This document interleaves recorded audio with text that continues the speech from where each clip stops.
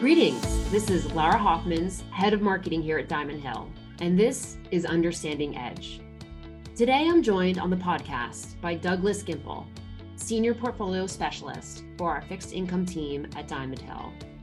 We're going to talk about the latest comments from Fed Chair Jerome Powell and how fixed income markets responded as the looming disconnect between the markets and the Fed on the future path of rates unwound. As always, stay safe and stay healthy, and I hope you enjoy my conversation with Douglas Gimple. Hi, Doug. Welcome to the podcast. Thanks, Laura. Great, as always, to be here, and it's been a very interesting week, so I'm glad we could get together on the podcast. Indeed. So we're back to talk with you about the latest in fixed income markets. So far in 2023, we had a positive month in January and a subsequent pullback in February. It seems as though markets continue to respond to what feels like a minute-by-minute analysis of inflation, either cooling or heating up, and the Federal Reserve's presumed response. And I know we're going to cover a lot about what's been driving this, but let's start with what Fed Chairman Jerome Powell conveyed in his remarks to Congress earlier this week.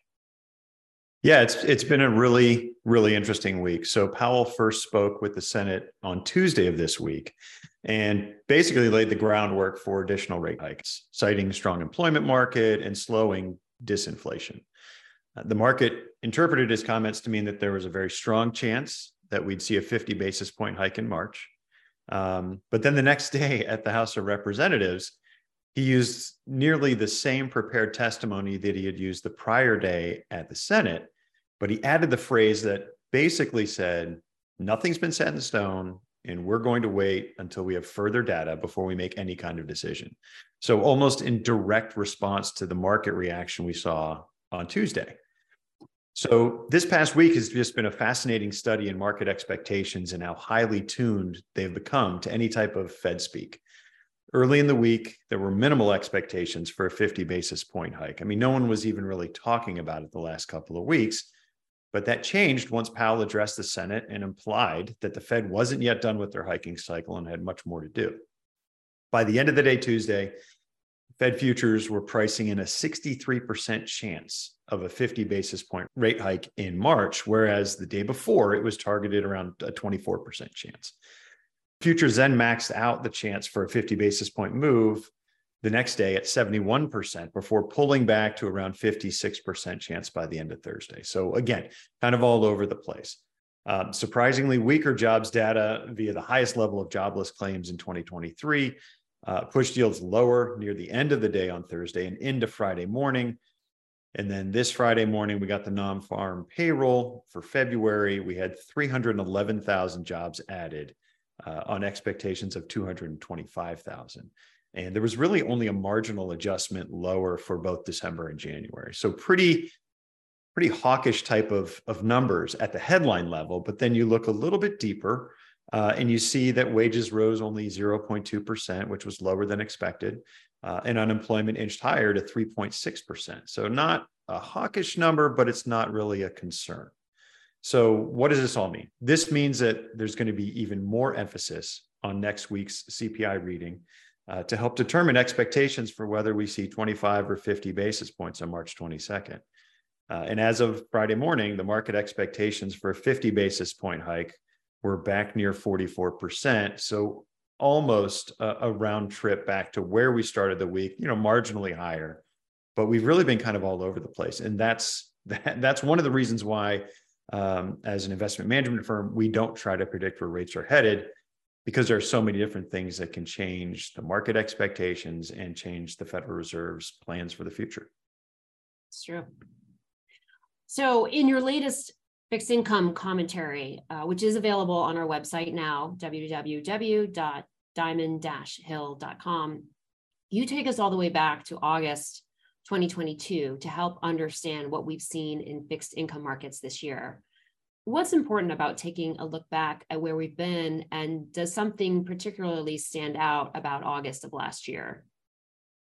Yeah, I think it's important to look at how things have changed just from August to now with regards to the market expectations and the Fed and how different they were. And I look at August because that was the Jackson Hole Economic Symposium, which is basically a de facto FOMC meeting, where the Fed has the opportunity, albeit very briefly, to communicate the groundwork for any future changes in policy. And this was the event where Powell basically laid down the law that while higher interest rates would bring pain to households and businesses, it was a necessary evil to bring down inflation that at the time was running near historic levels. That statement set the stage for his communication going forward. The Fed was going to hold the line and raise rates until they deemed inflation was under control, regardless of what the markets were pricing. A few months later, the November statement was used to dissuade the market of the notion that there would be a pause of any kind, which had been gaining a lot of steam in the weeks leading up to that meeting. We kept seeing it coming through in different headlines about a pause. Powell's December press conference and the accompanying statement of economic projections were the most direct comments up to that point regarding the prospect of rate cuts, specifically that there would be none in the foreseeable future. But it was February's press conference, along with strong non-farm payrolls for January and slowing disinflation, that finally brought the market in line with the Fed's expectations. And I'm going to quote him directly because I think it's a great quote, but he stated, quote, "I'm not going to try to persuade people to have a different forecast, but our forecast is it will take some time and some patience, and that we'll need to keep rates higher for longer," end quote. So that's basically Powell saying, we don't care what you think is going to happen. We are going to do what we have stated since August. We're going to continue to do that until we feel that we get inflation under control and that the employment market is starting to tighten up a little bit. So we covered January performance in detail in your last podcast, and I hope everyone is following along with us. So I don't want to spend too much time there. But what happened in January leading into February? Yeah, the first 2 months of this year have been fascinating from a performance standpoint. So think about this. January delivered the best January monthly performance this century, while February delivered the worst February monthly performance over the same time period. January witnessed a rally across all sectors, which was very welcome given the pains that we went through during calendar year 2022. So it was a nice kind of a breather after all of the pain that we felt. The rising tide of rallying rates across the curve in January was a benefit to all investment-grade asset classes, as investor money came back into the market after sitting on the sidelines for parts of last year. As we referenced earlier, the reconciliation between the Fed and market expectations wreaked havoc on the fixed income markets in February, leading to that significantly negative performance that I referenced just a bit earlier.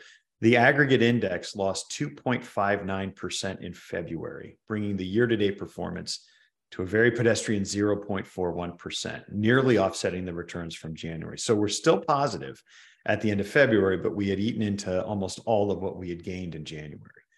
While the final quarter of 2022 and the first month of January 2023 demonstrated that we may be nearing the final innings of the tightening game, February was a stark reminder of the prospect for extra innings until we reach the final out. With all the focus on inflation, can you share your thoughts on how the consumer is faring and what impact that's having on investment opportunities the team is finding? This is a question that we're getting a lot because, as you know, and our investors know, that we have a sizable allocation to consumer-related securities within our portfolios. And what we've seen is there's definitely this bifurcation when it comes to the consumer. So inflation continues to be a drag on everyone, but it is much more impactful on subprime borrowers. So for prime and near prime borrowers, the added expense is there, but it's not something that may change their spending habits. For the subprime borrower, it can be incredibly impactful and alter their savings, their debt, or their spending habits. So that's why it's important to be diligent when underwriting various securities that have exposure to the consumer, especially when potentially heading into a challenging economic time. We look at 30 and 60-day defaults. Those have been migrating higher for those lower quality borrowers that I referenced earlier, while prime and near prime borrowers are only now really getting back to kind of pre-COVID levels. And we're assuming that pre-COVID is a time before March of 2020. But, anecdotally, this weekend I was subjected to, the worst possible experience for me. And that would be one, going to an outlet mall, and then two, going to a regular mall. But I love my wife and she wanted to go, so I went with her. But I mention all of this because both places were jammed. And, at the outlet mall, the line at Nike was like 30 people deep consistently the whole time that I was wandering around. And then at the actual mall, it was more of the same. Every store had a line. So it wasn't just that people were out and about, which is great to see, as we've kind of moved away from COVID, but it was more so that people were spending. They had bags and they were out spending money despite inflation. And that's where that kind of the interesting situation that we're in right now is that we've got a great jobs market so far, which is helping to mitigate some of that impact of inflation. But back to the original comments and the answer to your question is that from our standpoint, we have to be very selective, and we want to make sure that we're monitoring every month the securities that we own that are tied to the consumer, to see how they're holding up. And there is definitely that bifurcation that I mentioned earlier between prime, near prime, and subprime. Doug, I know we always ask you this, but here goes. Since things seem to be changing quickly, what can fixed income investors expect going forward? Yeah, and for those that have listened to this before, I'll geek out once more, and I'll quote or sort of quote Spider-Man: "With great volatility comes great opportunity," and that is never more true than now. The difference between now and the past several years is that fixed income now offers a cushion in the form of carry and yield, since we've had this reset higher in rates really across the curve. As Powell has mentioned, it's going to be a bumpy ride, no doubt, as employment, potential geopolitical issues, and inflation numbers in the coming months are going to create those bouts of volatility. I mean, we saw it, as I mentioned, and we walked through just this past week, the ebbs and flows of the market based on different economic data that's been coming out. So, we'll be vigilant and watching and looking for those opportunities. And then the big potential bump that we may run into in the future is the approaching X date for the debt ceiling and how close the U.S. could get to defaulting. I don't personally believe that we're going to get to that point, but we have to recognize that we're living through a period in history where the vitriol and the combativeness between the two political parties has never been more egregious.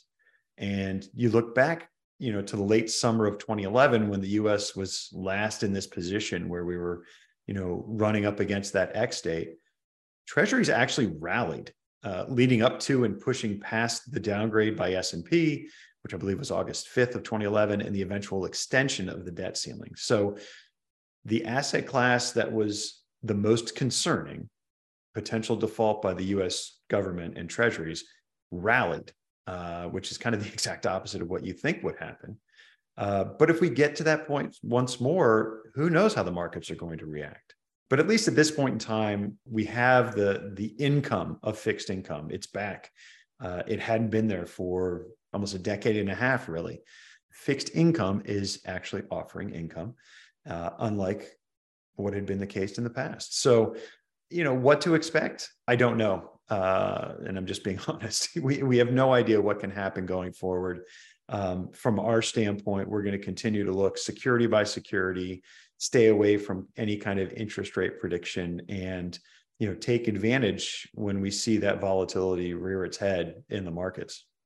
Well, Doug, I have filled out 2 boxes on my bingo card. I got a Spider-Man quote and Doug shopping at the mall. So thank you for that.